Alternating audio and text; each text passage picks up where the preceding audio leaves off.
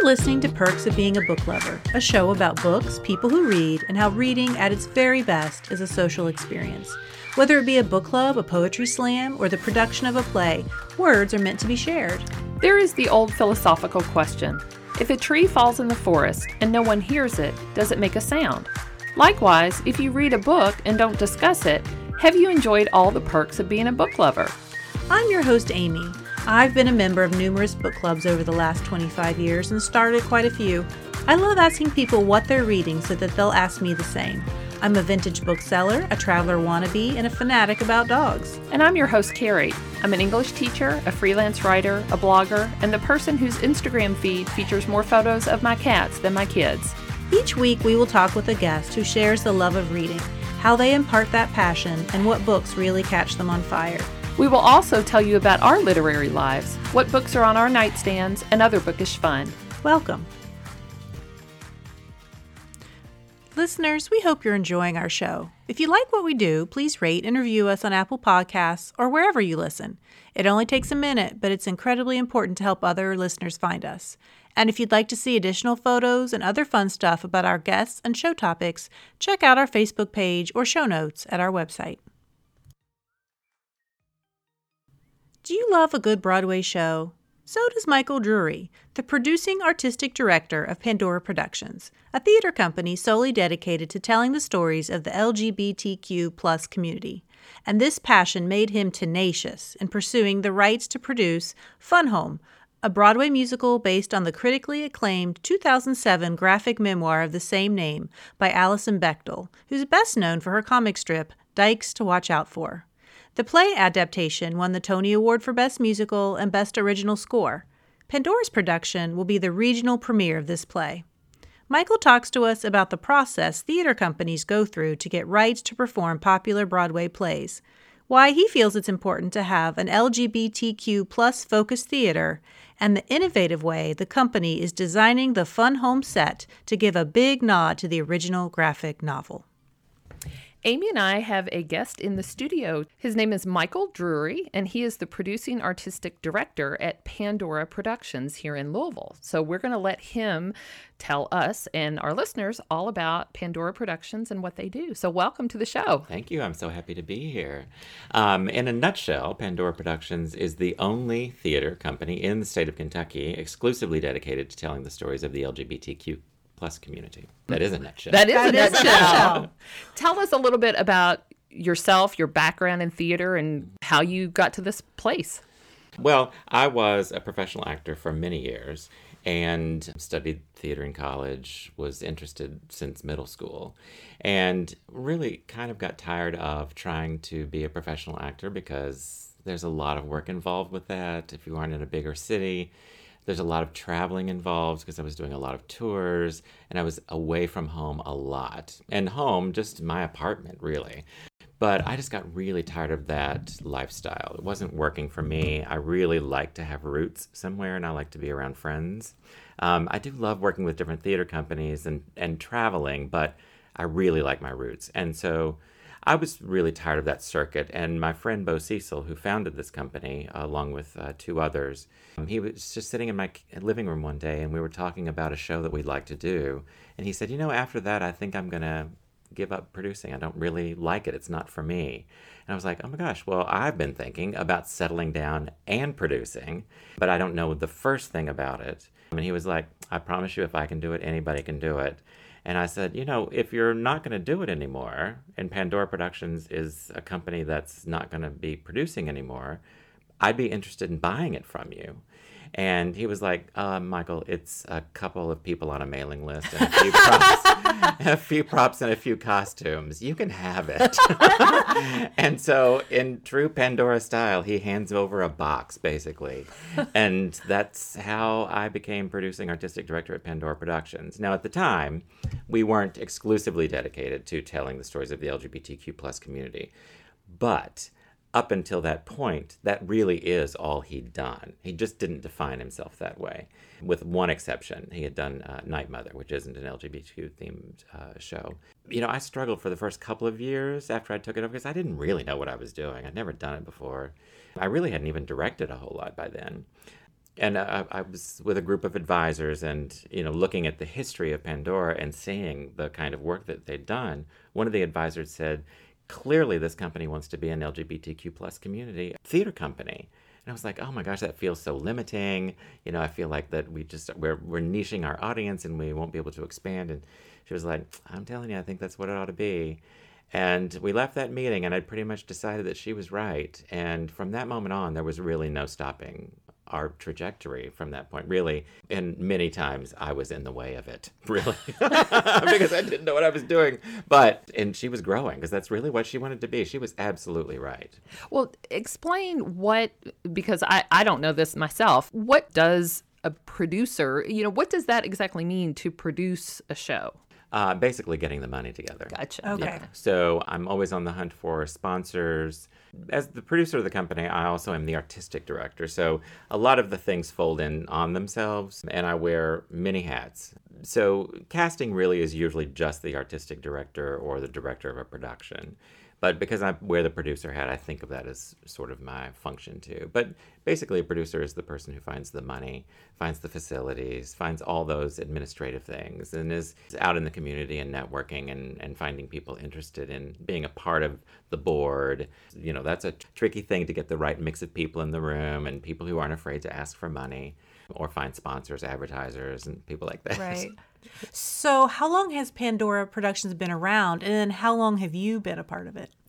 So Pandora was founded in 1995. Interesting story. So Bo and Billy Blake Hall and Craig Swat came together because they wanted to write a musical based on the myth of Pandora. And they decided that they would just do a couple of shows to try to make a little money to fund that project. Well, I don't know if you all know a whole lot about theater and financing theater, but you don't make a whole lot of money. Yeah. So it was kind of a crazy idea anyway. Yeah. And to date, we have not done the Myth of Pandora musical. But that was why they came together. And that's why we got the name Pandora Productions, because that was their aim, was to get enough money to create this musical based on the Myth of Pandora. And you still haven't done it. And we still haven't done it. That's and we pretty probably scary. Yeah, you could just stop right there. And we probably won't do it now because it doesn't fit our mission. Yeah. I took over the company it was 2000 that Bo and I had that conversation in my living room. And 2001 of January that year, we did Kiss of the Spider Woman. And that was his last foray into producing. And I produced with him to learn, at least on one show, what really producing meant. And at the time, I think we did that show for, I don't know, maybe $600. Oh, wow. It was really cheap. We did it at the old Rudd, the Rudyard Kipling downtown in Louisville. And, at the time, Kenny and Sheila, who owned the place, weren't charging anybody any rent. They just wanted good theater in their space. And, it's an old building. And, it was really, really bootstrap theater.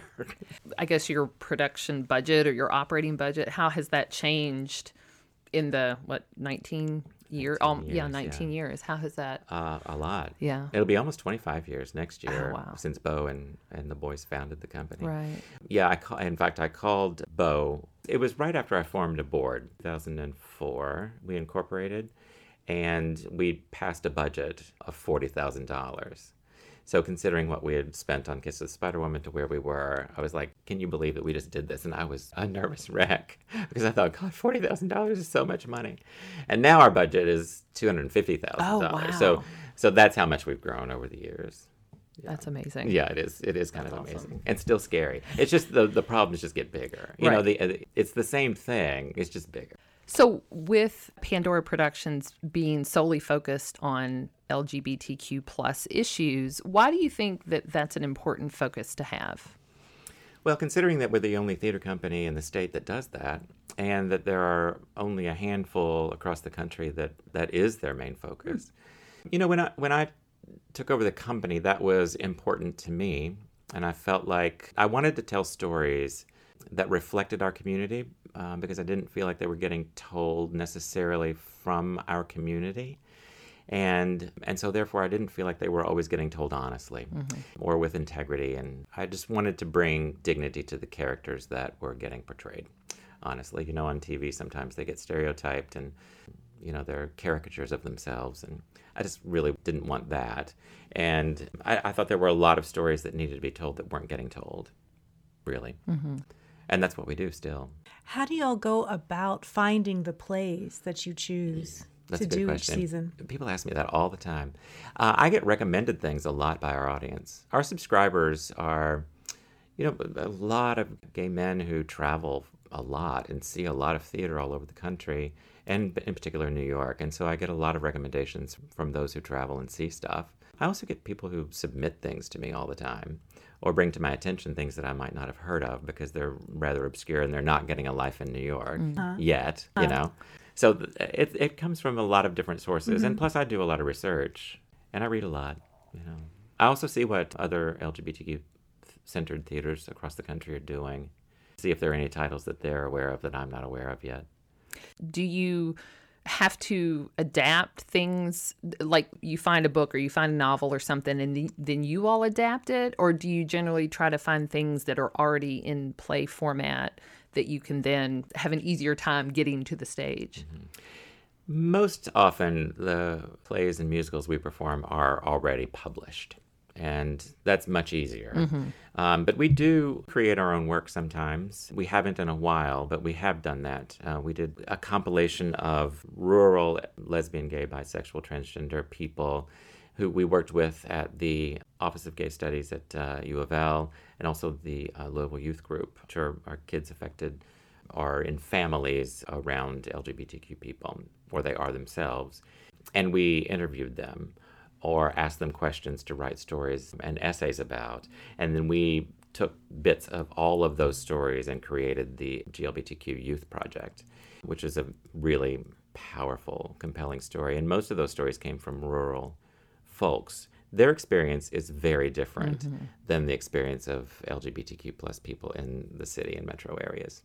And so that was really interesting and eye-opening for our audience, who I think may not have forgotten their roots if they came from a more rural area, but, it's still tough. We in the city, we forget sometimes that it's not the same. Right. Probably everywhere. a greater sense of isolation. Yes, absolutely. And I would venture to say, not necessarily explored in that production that we created, but I would say that the mental health status is more problematic. Rates of suicide probably are higher in those areas than they are in the city, just because the resources are not there for them. And those are the kinds of stories that I really like to tell. You forget. We get isolated really in our own bubble in the cities, and we forget.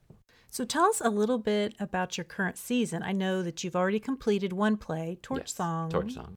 And then you have a new one that's going to be coming up in November. Fun Home. I'm so excited. Fun Home. So we want to hear all about it. Okay. Well, as you say, we just finished Torch Song and, asking about how we choose the plays and things. Torch Song trilogy. It's written by Harvey Fierstein, and it hit Broadway in the 70s. About gay life in 69, 70, and through the 80s. And maybe it was a little bit later that it hit. But this was an edited version that he did that had a recent revival on Broadway, starring Michael Urie and Mercedes Ruehl as his mother. And as soon as I knew that it was hitting Broadway and he had edited it, I was very excited that we might be able to get it. And we did get it pretty fast because it just had its life last year. It was nominated for a couple of Tonys, I think, for Best Revival. And I was excited about it because I love Torch Song Trilogy, but it is a very long play. It's almost 4 hours long. Oh, wow. And I think audiences nowadays have a really hard time sitting that long. Short attention span. Yes. And I think we've all gotten used to like Netflix and Yes. being able to pause stuff and go to the Right. bathroom and fix our Right. snacks. It's not so easy in the theater. Yeah. And especially in our theater situation, if you get up to go to the bathroom or go to get a snack, everyone knows you're going, So I was really excited that it was a shortened version because I do love the play. And I felt like that the revival version was so much better, by today's standards, better, just simply because it was shorter and more succinct. I feel like he told the same story. He just told it in fewer words. And I don't know. I would love to chat with Harvey sometime and just say, do you like the revival version better? Because, 40 years later, I feel like he's evolved as a playwright and entertainer himself, and probably if he were honest about it, I think he might say, I really do like the shortened version better. I was way too verbose in those days. Well, and sometimes I find, even with like editing this show, it might be a certain length, but once you sort of edit out the extraneous stuff, it just boils it down Yes. to the essence, which makes it more powerful. Yes. Anyway. Yes. So yes. I'm sure it's a similar thing. Yes. Yes. Well, I'm a little interested by what you said, though, about once it was on Broadway, then getting it. How does that work if you want to do a play that's already on Broadway? Is there a process to being able to perform those plays? Begging does not help. Because I've tried. Well, our next show, Fun Home, which you all are interested in hearing about, I know. I've been trying to get that show for 3 years. Oh. The publishing companies know usually when they're going to pick up property, whether it's on Broadway still or off Broadway. They usually know when they're getting it. And the publisher of Fun Home started publicizing that they had Fun Home and it was available for performance really quickly after it made its Broadway debut, which surprised me a lot. But I sent for the script and I inquired about it. And it did say on their website that it was restricted, which is usually code for we're holding this for the bigger companies and then we'll release it for smaller companies like us later. I still ordered the script and I still was like, oh, maybe we can get it pretty quick because I really do like to get them off Broadway as quickly as I can. Not always easy, but I do try. And the first time I applied for the rights, it was denied. And I thought, okay, well, it's just not available to us yet. So then I applied again about 6 months later, and I got denied again. And that time, my rep at the publishing company emailed and just said, I know that you've applied for this twice. Let me keep an eye on it for you, and I'll let you know when it's going to be available for you. And I said, what's the holdup? And he said, there's another company in your region that has a hold on it. And usually that means that it's somebody much bigger than us. Actors Theater, the Broadway series, somebody big has a hold on it, or it would get released. Our region encompasses a lot of the surrounding area, too. So would say, like, Chicago be in our area? No. Okay. No. So an area might be how big? I'm just trying to probably be picture. south of Indianapolis, just shy of Cincinnati. Probably wouldn't encompass Lexington. So maybe 50. So they don't want to be miles. selling it to several companies in the same area. Yes and no. Okay. They don't want to sell it to a small company if a large company is getting ready to do it, because the large company has a broader reach than we do. It will have a broader audience, which they're interested in, because then that helps sell it to other companies. But they also want to make money on it. And, Right. and the bigger companies are going to make more money than they are on an amateur company like us. And we're considered amateur still because we don't pay our actors. We give them a small stipend, but not enough to be considered payment for their performance. The larger companies pay royalties on the ticket sales. We pay a flat fee for Okay. ours usually, but the bigger companies are paying based on their box office. And so they can make more money. It's just it's pure economics. Yeah. This is really interesting I because know. I didn't know how never any knew of this either. worked. So did your rep email you and say it's available, or? I kept applying anyway. So finally he wrote to me and was like, I think if you apply in the summer, you'll be able to get it for the next year. And this was last summer, I guess. And I was like, I was on it. And I got denied that time too. But he went to bat for us. And he called this time and he was like, so there's still a company who has a hold on it. And I said, who? And he said, I can't tell you who. So I know a lot of people in the business, so I started calling. I was like, You rooted them out. I did. I really wanted this show. And I really wanted us to be the ones who had the regional premiere of this show. And so I called my friends at the bigger places and I said, do you all have a hold on this? I finally ferreted out who had the hold. And one of them said, we do have it on hold. We're voting on our season at the end of this week, so I should know something by the end of this week. So I was on pins and needles and saw their season announcement and it was not in there. And I called him up and I was like, you all are not doing Fun Home, right? And he was like, no, we're not. I was like, have you called the publisher to release it? And he said, I don't know if we have or not. So I was on the phone with Andrew the next minute and I was like, I know that they're not doing it. Have they released it? And he was like, they have. I was like, I'm putting the application in now. And so we got it. Well, that's So awesome. that is the hardest I've worked to get a title. Both Amy and I picked it up after we started talking to you through email, and we the- both Fun Home. The soundtrack? Well, Or the We graphic read the graphic actual novel. the graphic novel, yes. So and wonderful. it's amazing. So, can you give a bit of a summary of what it's about? Yes. The graphic novel is much longer than the show, obviously. So the show really weaves two stories. One, the story of Allison, who is coming into her own and trying to figure out who she is. And that gets told by three different ages of Allison. There's a small Allison, a medium Allison, and just Allison, the older Allison, who is modern day. And it's about her figuring out her lesbianism, really, and dealing with the fact that her father was closeted gay man and yet chose to have a family and all of that stuff, but was miserable in his life and ultimately commit suicide. I don't think I'm giving any spoiler alert. I think that's pretty well known. So it really is the trajectory of her discovering herself in a great way and him declining in a really bad way. So it's the juxtaposition of those two stories that I think makes this really such a powerful piece. And for us, and one of the reasons I wanted to do it so badly is because it's a triumphant story for a lesbian. And, it is the first show on Broadway that featured a lesbian protagonist. And also the decline of a gay man who made different choices than a lot of our audience made. And I think some of our audience have not forgotten that, but it's a great time to remind them because we haven't done a story like that in a long time where it doesn't end well for somebody who's chosen. Do you think that was a generational thing? Yeah, absolutely was Right. a generational thing, yeah. Mm-hmm. But also a regional thing. As we were discussing about those in the rural area, I'm sure that there are some who still make the same choices that Bruce makes. Because it's based in rural Pennsylvania. Yes. So, I'm curious. One of the things, just because I'm an English major, I love the way the graphic novel weaves in a lot of these like literary references to Proust and Oscar Wilde. And at the end, James Joyce. I understood Ulysses from reading this book in a way that I never understood Ulysses before.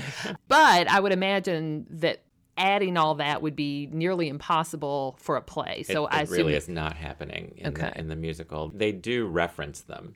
Bruce, as he's calling medium Allison, she's in college, she's college age, is asking her about various people that she's reading. And then later, older Allison mentions, he called to talk to me about all these reasons I should be studying so and so and so and so, how I felt about Faulkner. And I thought it was really fascinating because I had read James Joyce's Ulysses in college, never understood it, but reading it, and I don't know, it really helped me kind of put it together. So I wasn't expecting that. I didn't really know what to expect. So I enjoyed that. So you said Fun Home on Broadway. It was the first lesbian protagonist in a lead role.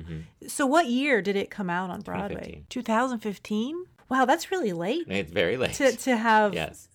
that be the first. Gay men first have one. been on Broadway for years. Right. I mean, in roles like that. They've certainly had their share of roles that were not protagonists. But this is the first lesbian one.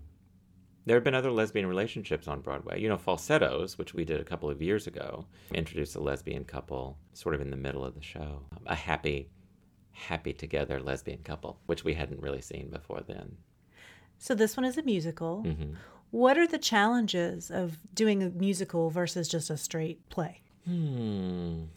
They all have their own individual challenges. Every show does. But if I had to generalize what the differences are, with a musical, you're dealing with musical director and a choreographer, and then consequently an orchestra or a band. So the logistics of those things is sometimes difficult.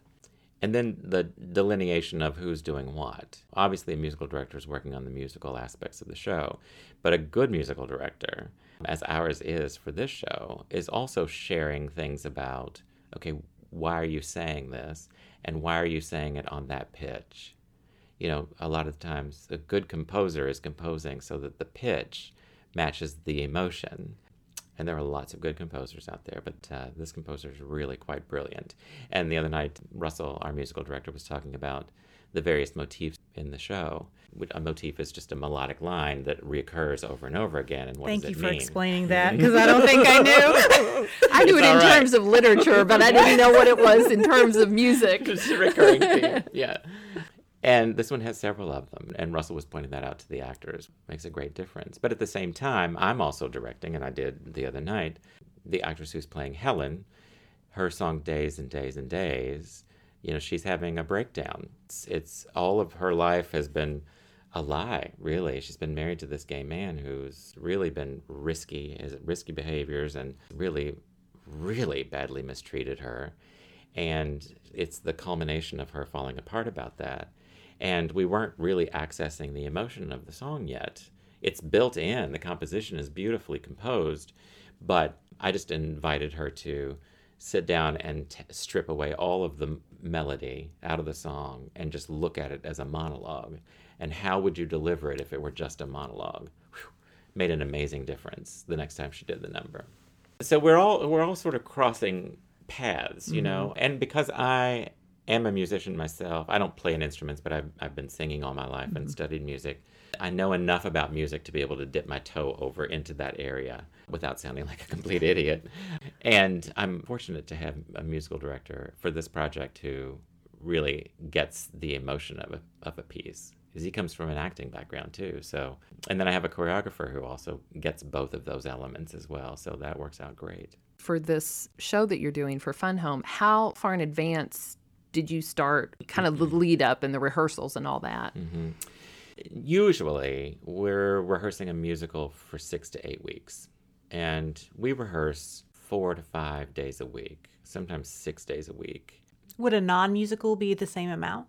Or is it more? No, I would rehearse that for 4 or 5 weeks. Okay, so probably. It's longer for a musical. Longer for a musical, yeah. Because there's just the added elements of music and dance. Mm-hmm. This show doesn't have a lot of dance, but it still takes a little while to do. I like to rehearse a show for an hour per page of dialogue or music. So that's a lot of hours, sometimes over 100. See, I'm always amazed when I hear somebody say that, because I'm thinking only 6 weeks. I mean, I think, well, like you started 2 years ago, I mean, like that's how long it would take me to have to do it. Right. But it always seems to me like a very short period of time to learn lines and get all that down. And that's just the rehearsal process. I've been working on the show. Well, since we got the rights to do it, I knew I was going to direct it. I do have guest directors, and I had a guest director for the last show, but I knew I wanted to do this show myself. So I've been preparing for this show for quite a while. So what does that look like? I mean, when you say preparing as a director, what were you doing?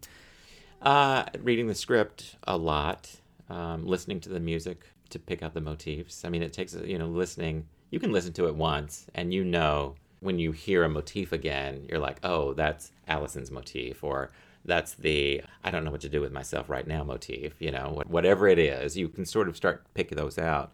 But it takes listening to it over and over and over again to sort of hear them and really solidify what they are. And, it takes a while and several readings of the script to get, an idea about the characters and their arcs, their character story arcs.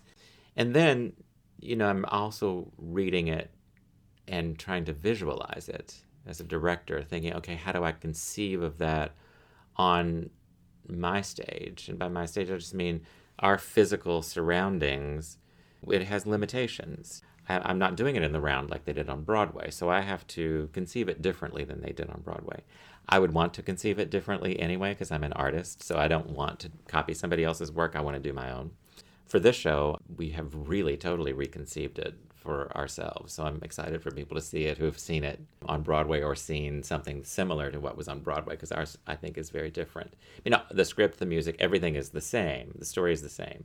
But the setting, the lights, everything is really quite different, which I think is really, really cool. I'd love to talk about that if you all want to ask. Yeah, well, I do want to ask you about the set and everything, because this was a graphic novel. Obviously, people who have read the graphic novel, the pictures are there that have been drawn. And Bruce, the father, is very into his Victorian home and remodeling it, and he's into antiques. So I'm wondering, were there any challenges?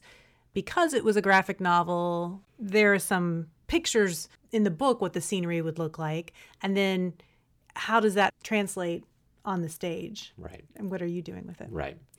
So that was a long version of saying, tell us about the props in the set. Yeah, tell us about the props in the set. So I'm glad you asked the question the way you asked it. On Broadway, they used Victorian furniture. They were in the round, so they didn't have walls of scenery. They just had the furniture, and they had hydraulic lifts to bring it up and down from the basement. We don't have any of those things. And, as I was trying to conceive of the show, we changed locations several times. We're in the dorm room. We're in different time periods also. We can't just carry on a big old heavy Victorian desk every time we go to a library, So how do we do that?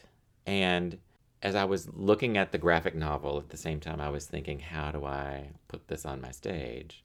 It occurred to me, well, why not do it like the graphic novel without the pictures of people, because the people are on the stage telling the story.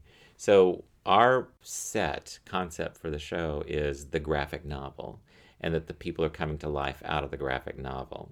And so our set is completely white, including a white cyc in the back, and the band is behind the cyc.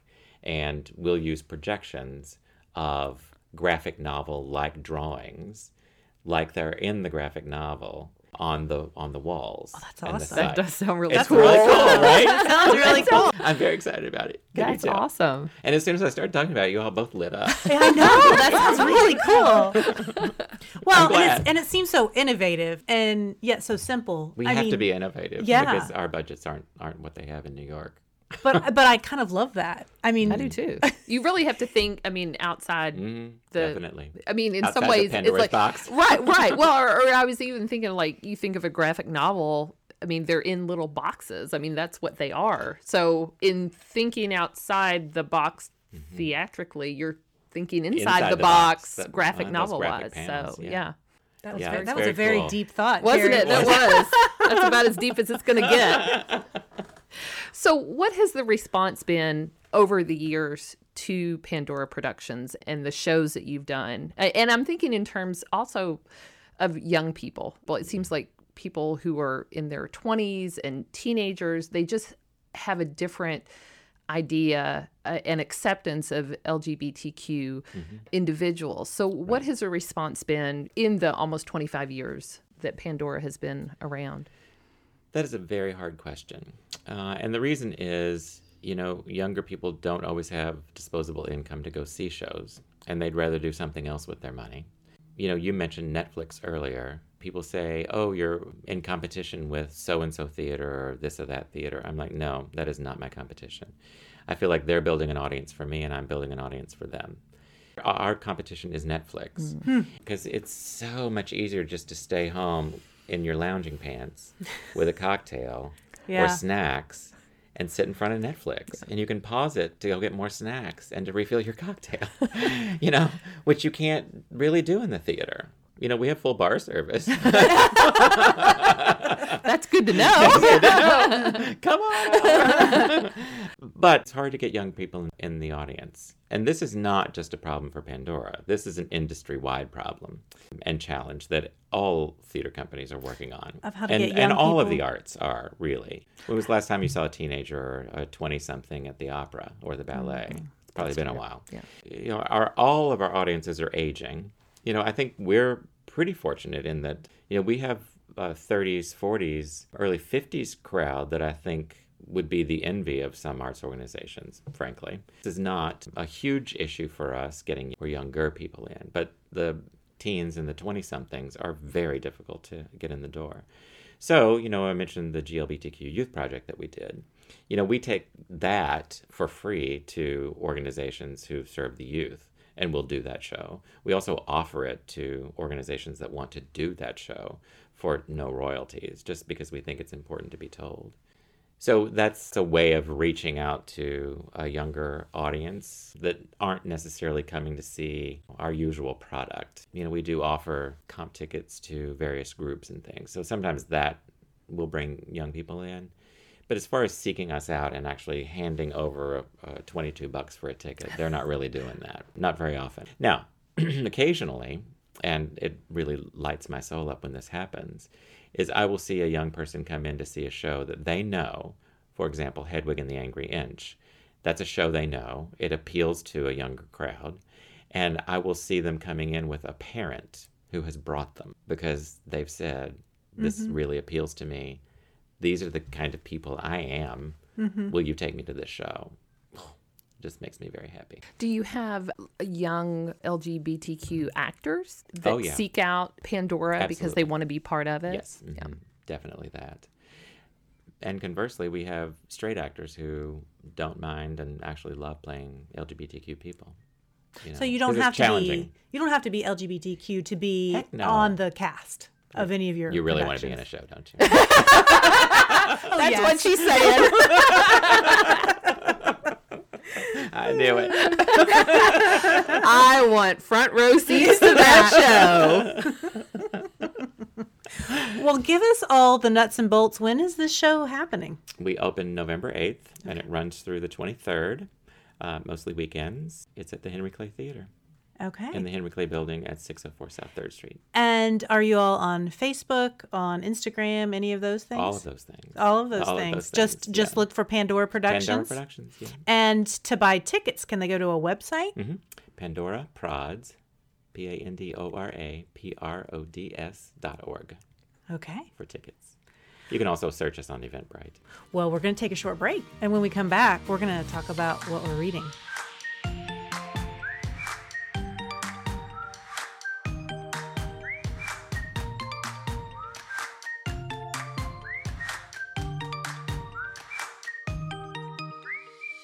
All right, Carrie. What are you reading? I thought you were going to ask me in a different way. I was I'm trying to waiting. think of different ways to say this because I feel like I say it the same way every time. So I'm thinking of new creative ways. Maybe I should just say it in different voice. I just finished, Amy, On the Way to Your House. It's called The House with a Clock in Its Walls by John Bellairs, Bellairs. So I listened to this on audiobook and I liked it because it was short. So it's a juvenile, it's called a mystery fiction novel. I mean, it is sort of a mystery, but it's more of a creepy fantasy story. I don't really think of it being a mystery. So it features a boy named Louis Barnevelt, and he is orphaned and he goes to live with his uncle Jonathan. And Uncle Jonathan has a house that connects to his neighbors, Mrs. Zimmerman, who actually, like, she and his Uncle Jonathan are kind of a couple. Anyway, he goes to live with his uncle, and his uncle has all these clocks all over the house. And so one night, Louis wakes up in the middle of the night and sees his uncle going around and, like, stopping all the clocks. And he gets up, and his uncle tells him the story that there was a warlock who owned this house with his wife, and his wife was a witch. And his uncle hears this ticking somewhere in the house. And so he has all the clocks to keep him from hearing this other ticking sound that comes from somewhere. They don't know where it comes from. So you discover that his uncle and Mrs. Zimmerman have some powers. Tarby is a boy that Louis befriends, but then their relationship starts to sour. And so Louis does something because he has access to books of witchcraft and wizardry. He sort of does something in a cemetery that, if I can relate to our guest that we had on today's episode, Louis opens Pandora's box a little bit. And so things start to happen in the story that are a little creepy, a little unusual. So I won't tell you what happens, but it was really good. I really enjoyed the story.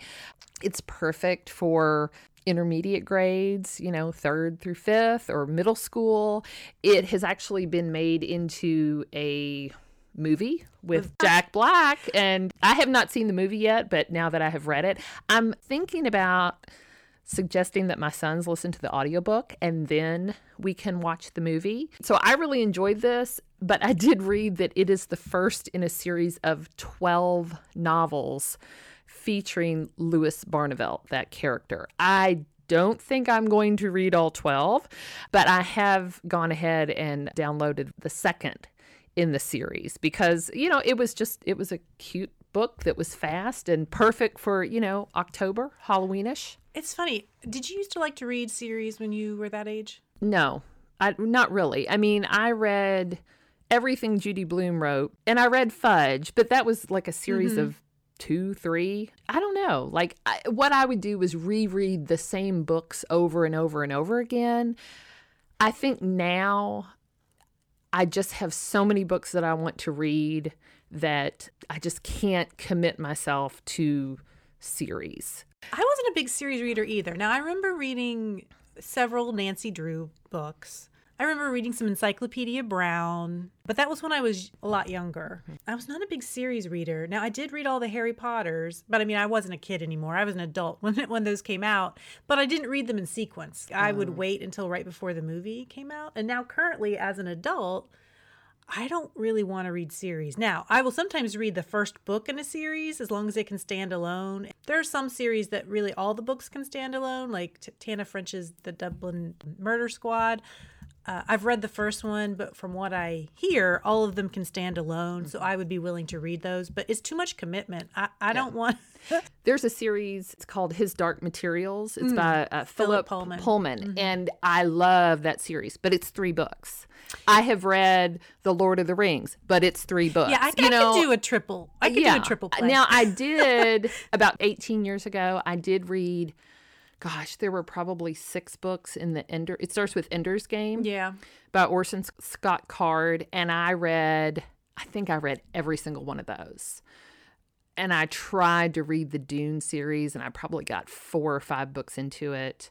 But I don't know. I don't know if it's something as I get closer to 50 and I'm like, I don't know how long I'm going to live. And so I want to get as many new books. My whole point to this little side conversation is that I do feel, even though maybe we weren't like that, I feel that there's a lot of kids in the middle grade especially who like series, or maybe even a little bit younger. Like if they find a book they like, then it's a good thing to maybe have 12 books in a series because it keeps them reading. Right. I mean, my 12-year-old went through, all we bought was Geronimo Stilton.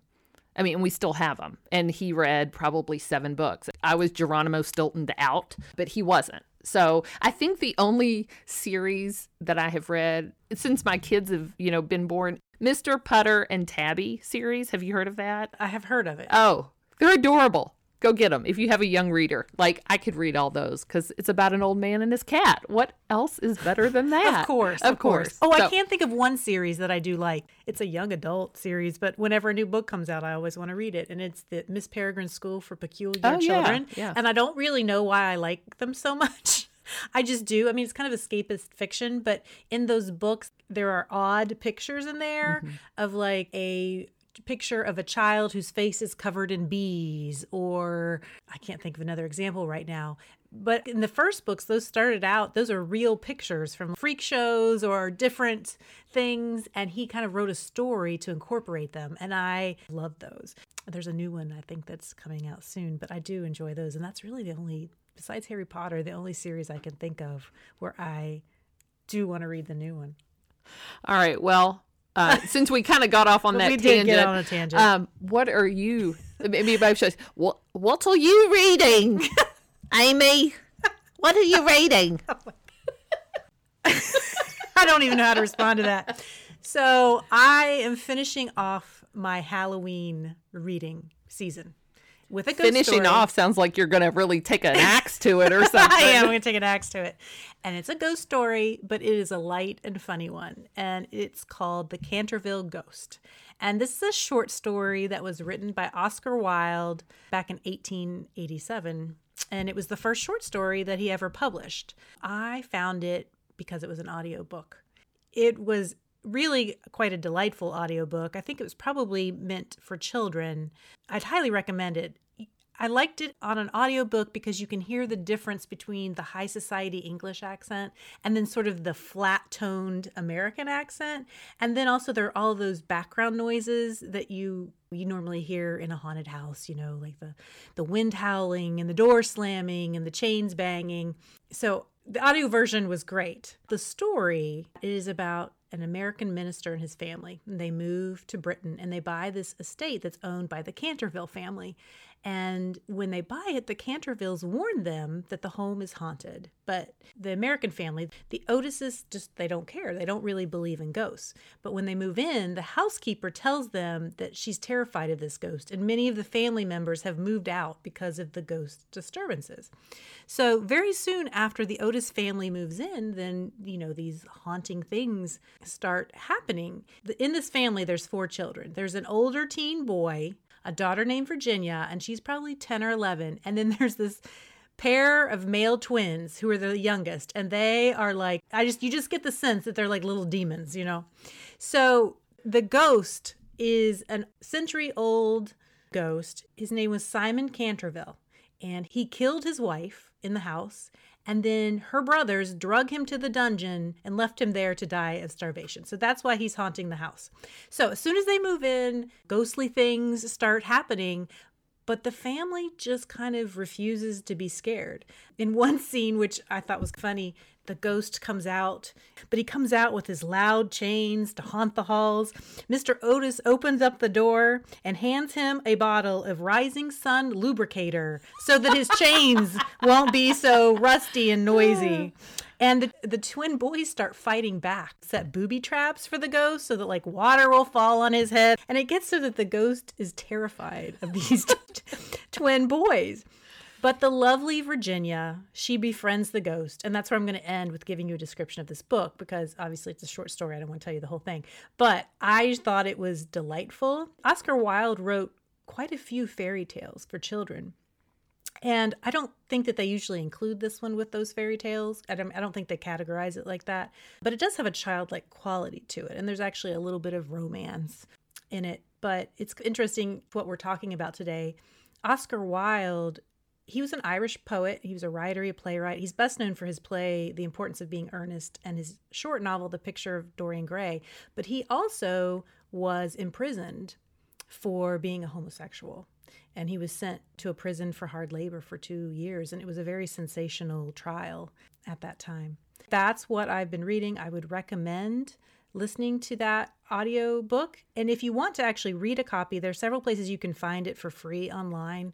Gutenberg.com or eastoftheweb.com. Also, I found it, and you can just read it outright if you want to. There you go. All right. Sounds You got good. nothing to say about that, Carrie? No. Unless I can talk in this accent. You're going to make me pee my pants. When we come back, we're going to get Michael Drury's top 5.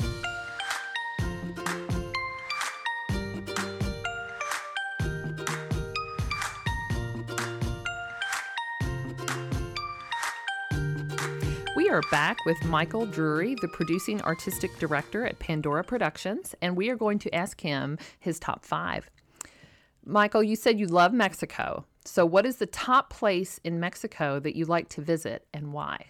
I love Mexico. I love the culture. We go to Cabo San Lucas every year, whether we want to or not. It is our vacation spot. And eventually, my husband and I would like to retire there part-time, somewhere up the coast, away from Cabo. I don't think that we want to be retired in such a busy, busy place. But we love Todos Santos and San Jose, Del Cabo, places up the coast a little bit. So how did you discover that was your spot? I mean, did you just go there on a trip just I did. because? Yes. 2 friends of mine called me up one day. It was after my previous partner had passed away, and they were like, "You've got to get out of the house. We have a timeshare somewhere." And they said, "Oh, why don't you trade it and go somewhere?" And we picked someplace on the map, and it was Cabo. "Why don't you go with us?" And I had been vacationing with them for a little while. And we went to Cabo and fell in love with it immediately. And we both bought timeshares. And that's how I started going. And while we were down there, in fact, we lived through a hurricane. So you know you can do it. I know I can do it, yeah. I don't really ever want to do it again, but I know I can. It was only a Category 1 hurricane, but it sat on top of them for like 3 days and was really devastating to them. And I think that that's another reason why I fell in love with them, because I just fell in love with the people and how resilient they sort of were through that. I mean, it just seemed just unimaginable to me, but they rallied and just were cleaning up like as soon as the wind had died down. I love the ocean because the ocean makes me feel poetic. And I feel like that my soul just sort of resonates on that pulse. I could say the same thing about string music. That does the same thing to me. Like, it just takes me away and makes me, I don't know, feel poetic and musical and spiritual, I guess. That's a lovely Yeah. answer. I know it is. So, what is the top reason that you consider yourself a Trekkie?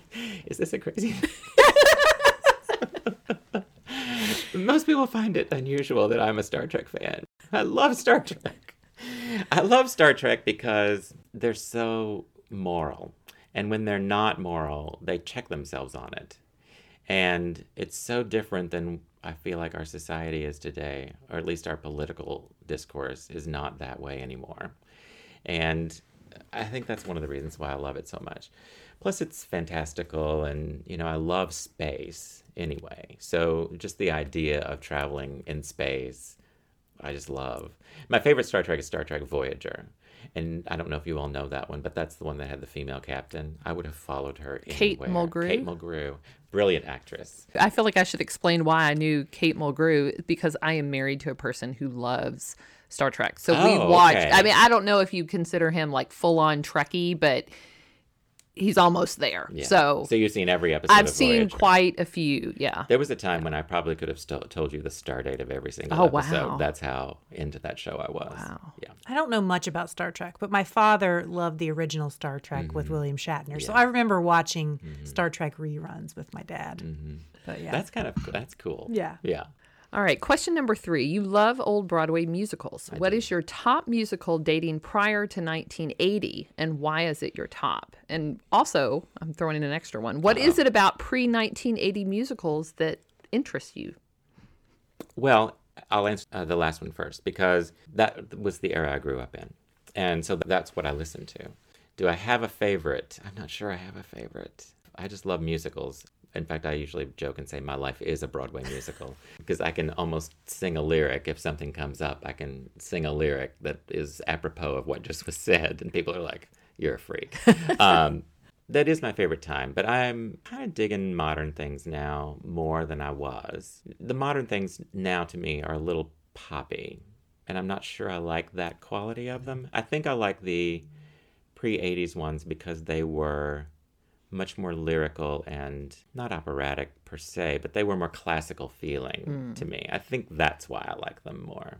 And I love My Fair Lady. It's one of my favorites, and it's on my bucket list. I would love to play Henry Higgins. Modern ones that I really on my bucket list is Javert and Les Mis. See, I'm talking like an actor. There are things that I would like to direct as well, but I was an actor before I was a director.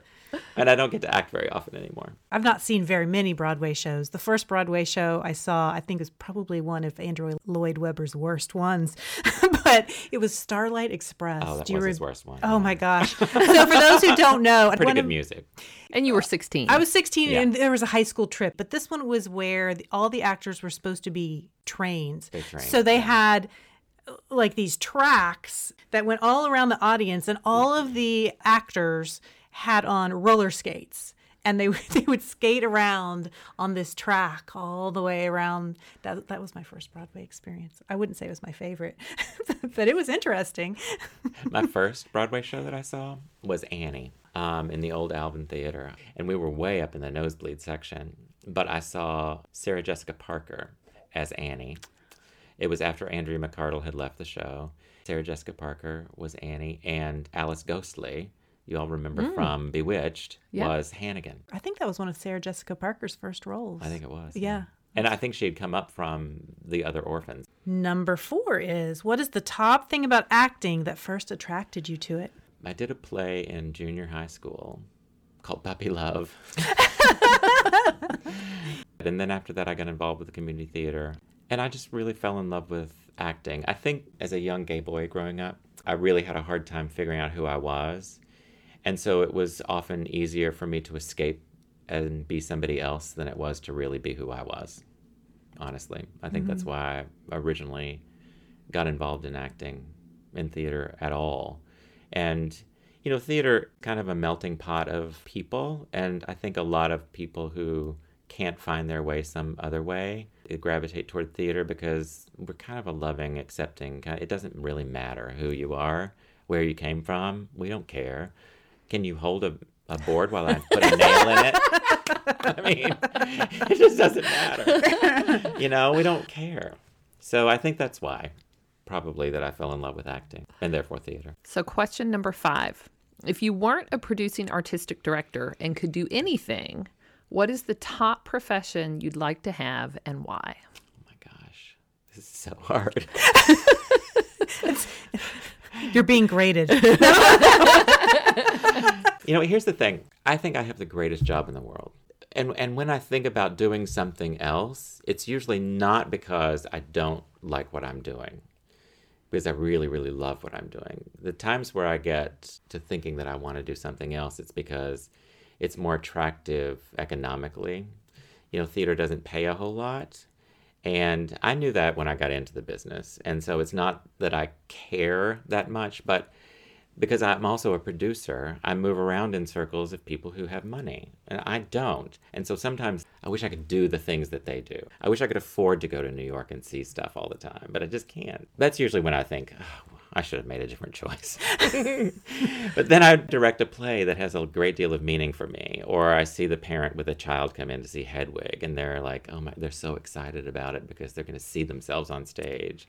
And I think, it doesn't matter that you're not making a lot of money. You're making a difference in the world. But you are making a difference in the world. I am making a difference in the world. You are making a difference. I think it's much more important to follow your passion. And that's what I tell my kids. I have met a lot of miserable lawyers. Yeah. No, the world does not need more miserable lawyers. Well, and because I was trying to make a living as an actor for so many years, I did a lot of different jobs. So I got to try a lot of different things. I waited a lot of tables. I was secretary to a lot of people who I really didn't care for. But I also worked for some really, really great people. The thing about all of those jobs is it taught me that I couldn't really be the person who sat in an office for 40 years and then retire. I knew that was not for me. But all of those jobs also gave me the skills that I needed to do the job I'm doing now. So none of it was an accident. I feel like I was exactly where I needed to be when I was there, and I'm exactly where I need to be because that's where I am, right? I don't wish to be somewhere else necessarily. Yeah. When I think about other jobs, I think about, not that I dislike any of the things I do, but I sometimes have this idea, like, even though I really have no skill and no ability, right, and really no tolerance for that, like, I think it would be great to have a farm and to be a farmer and to have my animals and... Realistically, I need to be within 5 miles of a Target because I'm like, I got to be able to get toilet paper at the Target when I need to and not drive for an hour. But I have these, idealistic visions of, wouldn't that be, it'd probably suck. You would hate that. I would hate that. You would hate that. Well, all things being equal, I think, I would love to be a Broadway star. Well, yeah. Right. But at the same time, I also know that I learned by doing those office jobs that I didn't want to do that for 40 years. I also found out when I was being a professional actor in runs of shows that were lasting 9 or 10 weeks, I get really bored just like I was in an office. I mean, I like the creative process of theater more than I actually like the performance of the theater. So I really am in the perfect job for me. Great. And on that note, we are going to say thank you to you. you. This was fun. Well, good. We're glad you had So fun. hoot.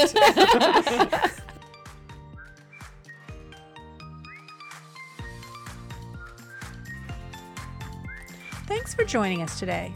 For show notes for any episode, please go to our blog site at www.perksofbeingabooklover.com.